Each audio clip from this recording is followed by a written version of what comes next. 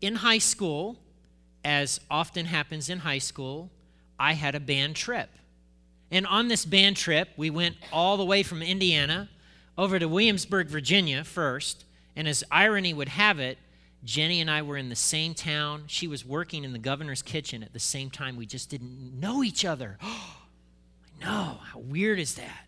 And then from Williamsburg, Virginia, we went up to Washington, D.C. Boom. And we got to see the Capitol building, which is bigger than you think it is. It's just this huge, monstrous thing. And these days, the White House isn't always open for tours, but back then it was open all the time. And I just remember thinking, this is so small. All these rooms are so small. This is like the leader of the free world, and he lives in a little tiny house. Okay? But then there's the memorials. I mean, after you hit the Smithsonian, you hit the memorials. There's the Jefferson Memorial, the Washington Memorial, the Lincoln Memorial. And then there's the memorials that are for all the wars. There's the Vietnam Memorial, which at the time it was built, it was just, amazing and a very tearjerker kind of thing because of all the names that are carved in the black stone. Then there's the Korea War Memorial, lesser known. The guys wandering. And recently in 2004, I mean, how long did that take? 60 years, 60, 70 years to get a World War II memorial. And it took Bob Dole. Remember, he was the chairman that raised all the money that got the memorial together. And so now there's the World War II memorial. And it's this ginormous thing. The Pacific Theater and then the European Theater. They've got like two sides to it. And you see these things. Our town, I don't know if you know this, so if you're a teenager that's bored this summer, I would challenge you, go to the courthouse in Nicholasville and count how many memorials are here in my town. How many do we have? What kind of memorials do we have? And what are they trying? What's the purpose? Why are these things here? Ask yourself those questions. And it's, how many of you have ever taken a trip to Washington, D.C.? How many of you? So the lion's share. So you know what it is to visit these memorials. And they're everywhere. They're all over Washington, D.C. This month in June was the 70th anniversary of D-Day. Earlier this month, world leaders gathered in France to celebrate the 70th, can you imagine? 70th anniversary of D-Day. See, I remember my grandparents telling stories about the Great Depression. They lived through it. That's part of why my grandparents got married. Grandpa Vanderpool couldn't find work in Kentucky, so he migrated north to Indiana where there were factory jobs. And he got a job and he met Grandma Vanderpool there, and they got married. But then he had to go off to war.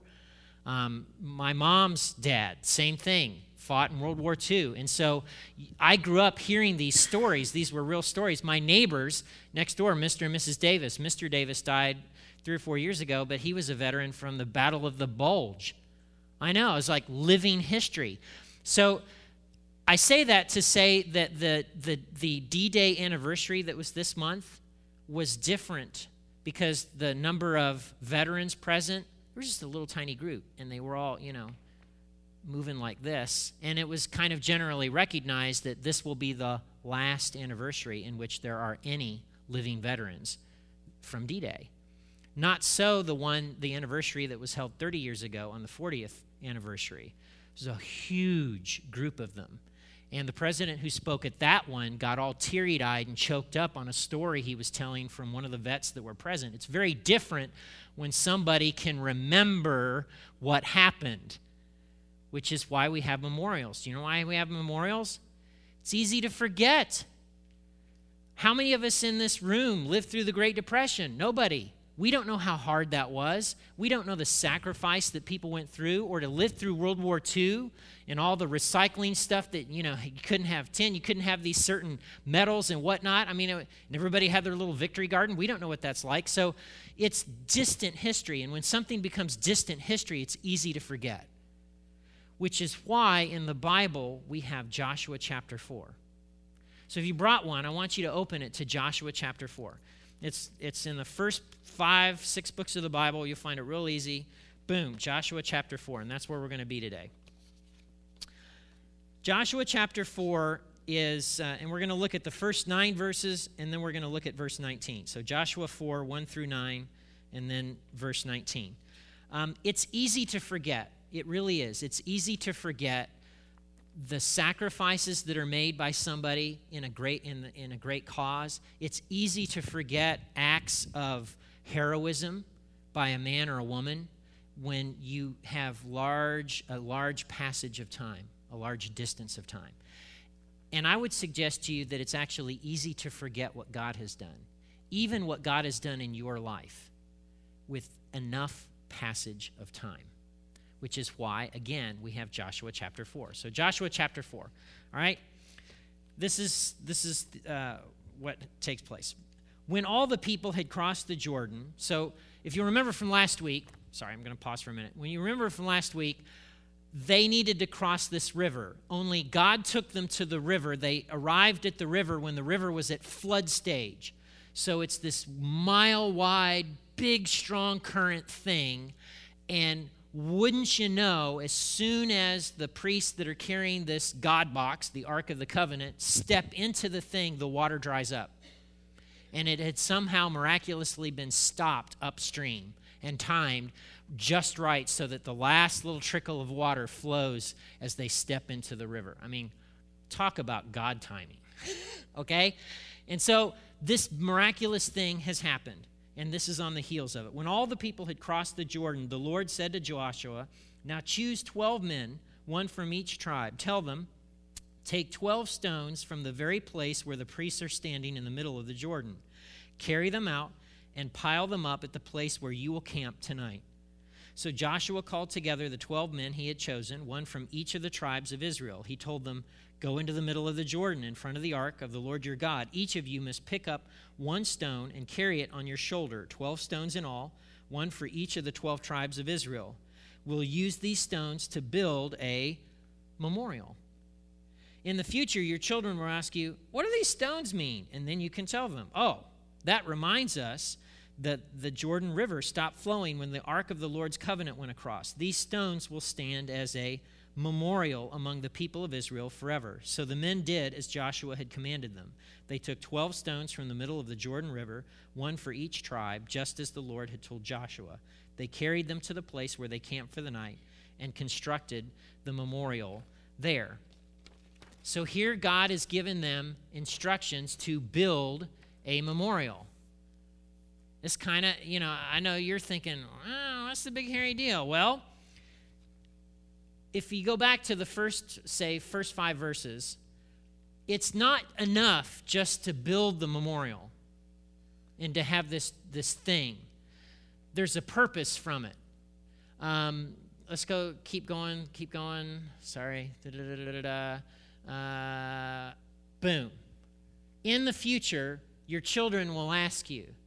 So the memorial is meant to be a teaching opportunity. It's meant to be one of those things that a kid naturally goes, "What do you have that for? Why is that in the middle of the road? What is this big pile of stones?"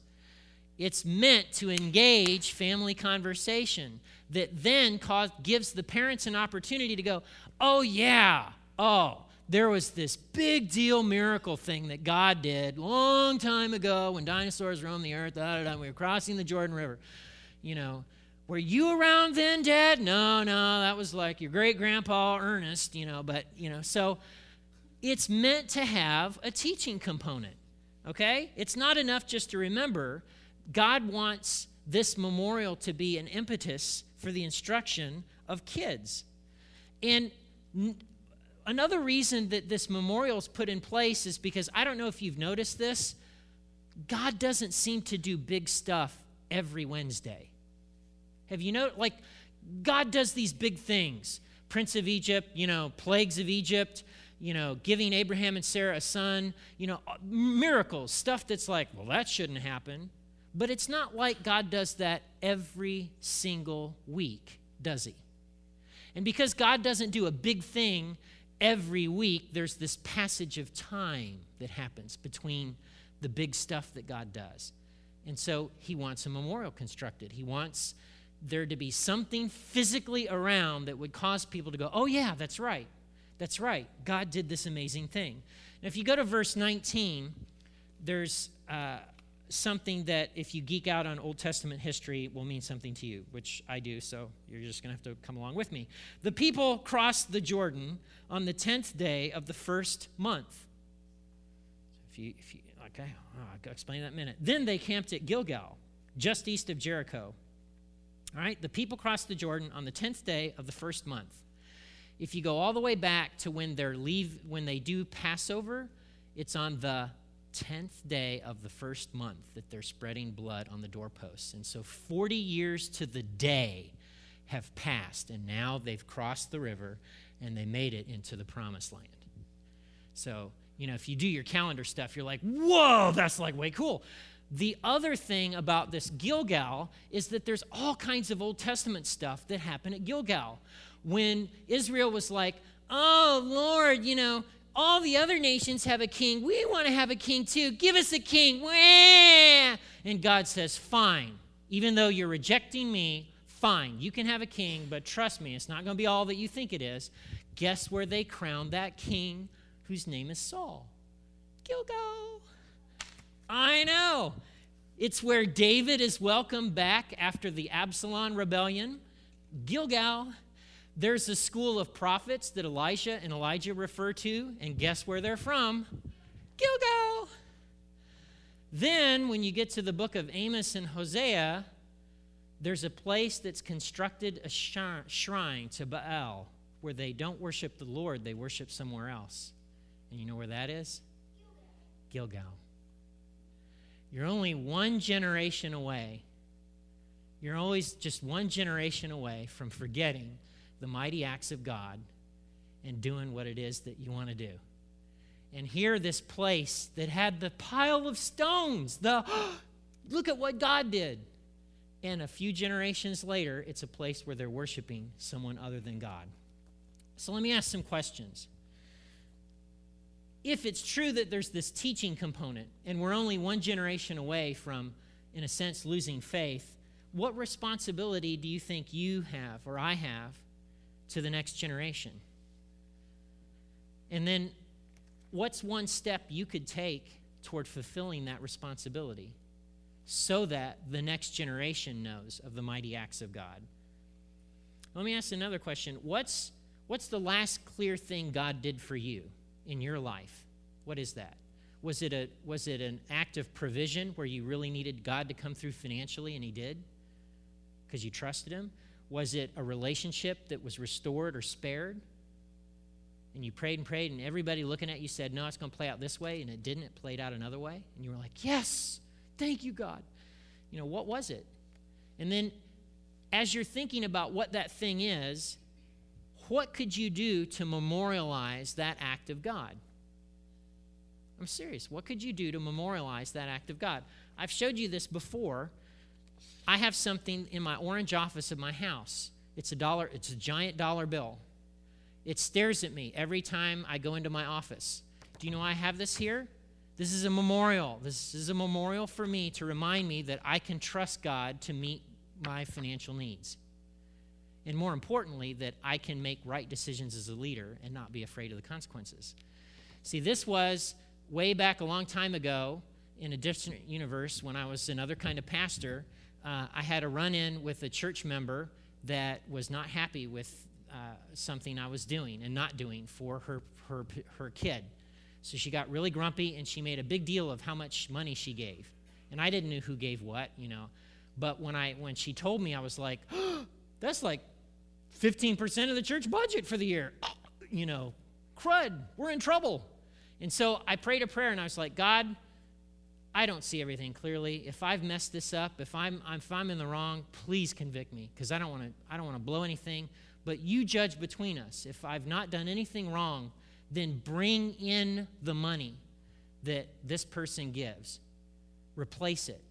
And the wonderful irony is that within 35, 45 days, everything that she gave for a whole year came in 30 to 45 days, and it was extra. And so I have this dollar bill tacked to my bulletin board to remind me, one, I can trust God, and two, not be afraid to lead sometimes. So what could you do? I mean, there's things. I know I've got a friend who in her Bible, she's one of the folks over in Turkey right now. When God does something related to a particular verse in her life, she puts a date off in the margin so that when she's rereading through that passage, she sees that date and she goes, oh, yeah, that's right. In 1989, God, blah, blah, blah, blah, blah. And just the date is enough to remind her. So I just want you to start thinking of ways that you could, in a tangible way, remind yourself of the stuff that God's done in just your life. All right? I mean, it's huge. And it's necessary because if we learn anything from Joshua 4, it's far too easy to forget that God can stop up rivers, that God can cause the walls to come tumbling down, that God can do the unexpected and he can move miracles. It's all too easy to forget that. And just so that you know this for absolute sure, I want you to hear from someone else today. Okay? So Chris and Jake, would you come up and find seats on here? And I think I'm going to need my other microphone, which I know they have ready. Boom, because they roll like that. But then that is like unhealthy in so many ways. Okay. Boom. All right. And we'll play. So this is Chris. Y'all, hi, Chris. This is Jake. Now, you know that they're father and son, but you may not know some of the story of the father and sonness. So Tammy we all love Tammy because she's an amazing wife for you, but she's not the first, right? That's correct. Okay, so you were married before, divorced, and like it plays out in America all the time, it was amicable, and you worked out this great arrangement for the kids, and... That's a nice theory. Okay, so how did that play out for you? Well, it played out as a result of some mental illness. Okay, yep. I drove down to North Carolina to bring the boys home for summer, or would go down there to see them at Christmas. And one time when I went down there, they were just gone. She had moved, no forwarding address, no nothing. Boom. Yeah. So that's not what you expected. So basically contact with son Jake was gone? Between the time Jake was 5 and the time he was 12, I saw him twice. Okay. Boom. And then I didn't see him again until a couple of years ago. So during that time, right, if you pass this to Jake. So during that time, there's this dad that you haven't seen but a handful of times, and so the storyline for mom and the expectation that you have of this guy is what? Not knowing him. I didn't really know what to think, honestly. As a kid, I had a few memories, of course, of this guy that was really awesome and gave me Mountain Dew, and I was like, yeah, Mountain Dew. But as far as growing older and knowing what to think about Dad, I didn't really know what to think about that at all. Honestly, what I had been told the entire time was that he's an evil man, terrible, bad guy. Did he wear black and have the breathing apparatus? Looked like Bane from Batman. Yeah. Darth Vader, exactly. But yeah, so I was very much told that he was, like the most vile, repulsive creature on the earth. And I don't feel that way at all now, by the way. So in the last couple of years, though, there was this, not chance, but sort of chance collision. So tell me a little bit about that. Well, I had gone for a really long time without knowing, my family up here or anything. And so I guess after I began to realize that my birth mother was, a little bit unstable, and she had some problems and stuff like that, and the life down there wasn't really, good. So kind of a few red flags popped up, but I kind of just basically came to the conclusion that I wanted to know Dad. I wanted to know what was up. I wanted to know the truth for myself and discover it for myself. And so he'd been trying to contact me on Facebook and everything, and got his number. So this guy that you didn't know, that you had heard for a good lion's share, oh, this guy's bad news. Yeah. Don't talk to him. I mean, he done us wrong. He's Darth Vader. Beware. So now you're old enough and you're like, okay, well, I'm going to open the door. Yeah. It was kind of scary. I didn't know what to expect. the only idea of fatherhood and family that I had up till then was bad and abusive and terrible. And so for me to open that door and say, okay, well, let me try this again was kind of crazy, and I didn't really know what to expect. But I called him up, and he answered the phone, and the first thing that he said was, "I love you." And I was like, that's something I don't hear often, because my mother didn't really tell me she loved me. My stepdad, I'm not going to go there. But he front-loaded the entire conversation with love, and that was something that I was completely unaccustomed to. I didn't know how to handle it. I was just weirded out by it. I'm still actually kind of weirded out by it. Like, he tells me he loves me every single day. They all do. And I'm like, I love you too. Right. And there's this part of you, and you're thinking, what's their angle? Yeah, actually, we were actually just having this conversation the other night that I was so used to playing like a mental chess game every single time I went to talk to anybody or anytime I went to interact with anyone, that when I first came up here to visit, they were, being awesome like they are, and I'm, looking at them from the corner like, what are you doing? You planning something? You're smiling at me too much. Don't hug me. You plotting against me? She's a plant. Some kind of stuff. And so like it was kind of crazy. And adjusting to that, I realized now that my concept of what life was supposed to be and how love and family and all that stuff worked was completely screwed. Like, I didn't have a clue. So, but glad you opened the door. Yeah, definitely. Now, I want to ask Chris, I want to ask you something. So, I remember praying about this. I think I might have this opportunity to get reconnected with my son. And your expectation, though, had to be, right? I mean, so you go, she's got custody, up and left, no forwarding address. You kind of get a sense of what she's told him. Were you thinking this is going to play out so well? I thought it would be a lot harder than it has been for Jake. But honestly, from the time Jake was born until he was 5, he was daddy's boy. I mean, hardcore, big time, for real, mental linkage. And I just counted on that. I said, one of these days, he's going to get this tug. I'll be back in touch with him at some point. And all I need is for him to come up here and see for himself. I'm not saying I'm a great guy. I'm also not what Jake was told that I am.